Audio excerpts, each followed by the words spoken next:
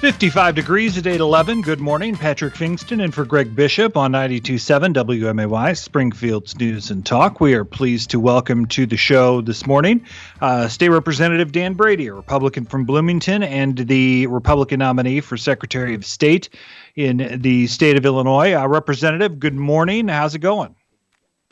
Good. Good morning. How are you, Patrick? We're doing well. So how... you surely saw the poll that my publication, the Illinois, did a couple of weeks ago that shows you down, and all Republicans statewide down pretty significantly as we get into the final 2-month stretch of things here. How are you going to turn it around? How will this be a competitive race? Well, first off, I trust that your poll is wrong, Patrick. That's what I'm counting on.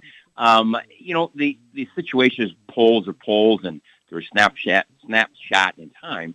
And I would tell you that, you can talk and look at any race you want over the years, and polls all have a way of changing. And that's exactly what we're doing. We're continuing to work very, very hard. We're charging uphill. And we certainly know that throughout Illinois that there is a real feel for change when we talk about state constitutional offices, in particular mine that I'm running for Secretary of State. Having the only office where there's not an incumbent Democrat seeking re-election, I believe is going to be certainly a plus. We're in for the long haul. It's been a tough, not only primary season, but we're out of that now into the general. But I think that if you even go back to the primary, Patrick, as you well know, astute as you are, that I wasn't supposed to win that, and here I am as the Republican nominee, and not only not supposed to win that in the primary, was certainly mismatched for resources financially, but yet end up winning every county in the state of Illinois with the exception of one, Sangamon, my opponent at that time's home county. And so I certainly have taken that momentum and continue to charge, as I said, uphill in covering our focus, obviously spending lots of time north of I-80 and trying to make inroads in that particular area.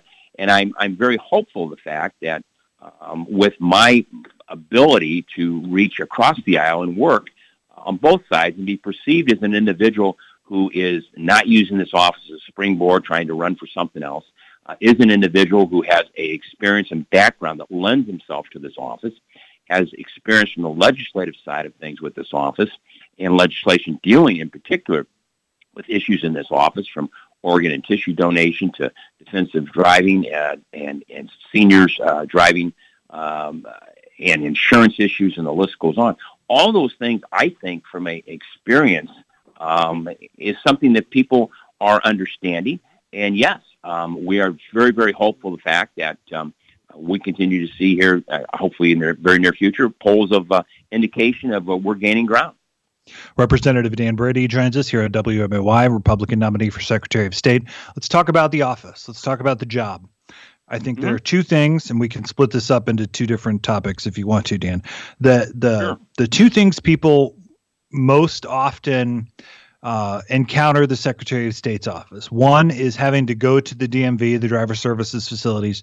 The other, trying to go to the antiquated, may I say, piece of junk website that the Secretary of State's office operates. Let's start with the DMV, just because that's where people are most focused, I think, when they talk about the Secretary of State. How do you make it more efficient, more effective, and easier to use without lines running out the door, as you see in many places around the state?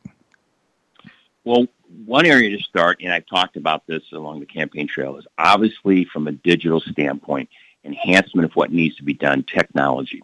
That's a very, very big key to reducing those lines and the wait times. The other area, what can you do when you hit the ground running as the next Secretary of State? What is something tangibly that people would see? Number one, we could start with fully staffing those facilities and prioritizing our over 96 drivers' facilities, DMVs across the state, of where the greatest wait times, volume of traffic, problems occur. Prioritize there first. Then look for that fully staffing aspect into those areas, cross-training of our employees so they know other aspects of what those jobs are, sit down with the employees in those areas, especially from a priority standpoint, and learn for them what the enhancements are needed, what resources are needed to make those facilities better and to make the whole experience quicker and more of a pleasant experience for individuals. That's where you can start without having to go to the General Assembly and talk about huge increases in somebody's operating budget.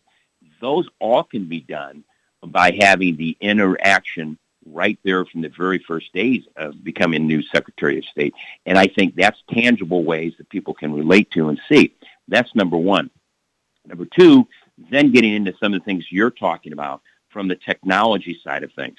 And, whether it's the very difficult website within the Secretary of State's office itself, looking at what can be done, digital enhancements, iCloud services, and the list goes on.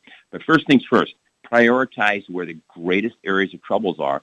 And then long-term, some of the things I'm talking about, looking at partnering with potentially our community colleges to be hubs and to be services where technology is already built in, taxpayers are paying for, possibly having lease space that they want to lease. So there's lots of things to do, but directly going into the office, that would be the priority for me. Dan Brady joins us here on WMAY. So all of those things cost money, whether it's hiring more people, whether it's to completely redo a website like that and infrastructure, digital infrastructure like that, costs money. Where does it come from? Patrick, I didn't say increase numbers of employees. I said prioritize.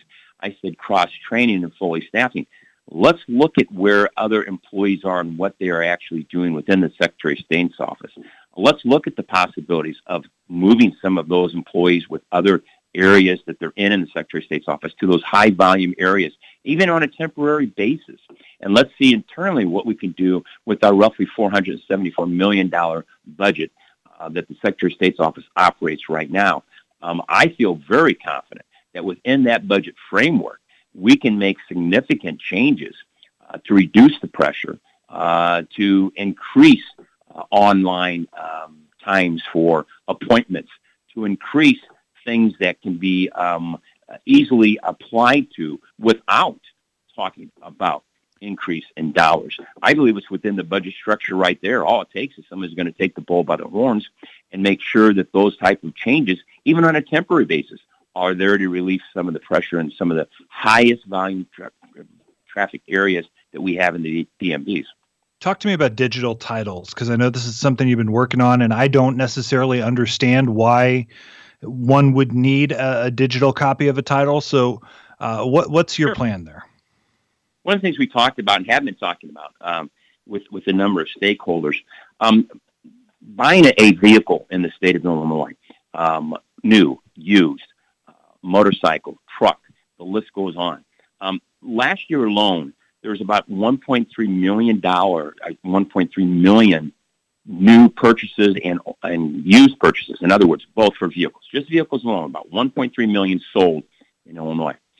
Each one of those has to have that title goes to the Secretary of State's office and then has to come out to lien holders, to someone who's going to hold the title, who's got the financial side of things and actually owns the vehicle, if you will. That is taking weeks, if not months, my own experience with the Secretary of State's office. So it's a paper trail.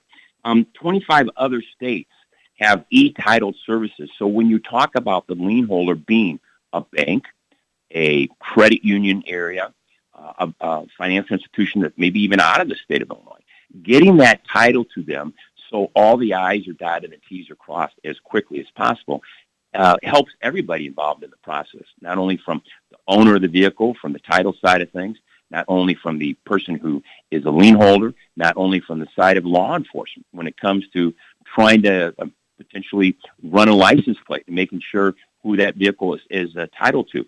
All those areas that I just spoke about are being done by paper and taking months. 25 other states in Illinois, outside of Illinois, 25 other states are doing it electronically. What's that mean for business, for all those people I just talked about in businesses, banks, credit unions? It means they get those titles and can financially move forward quicker, can also make sure their records are complete, and that title's where it belongs.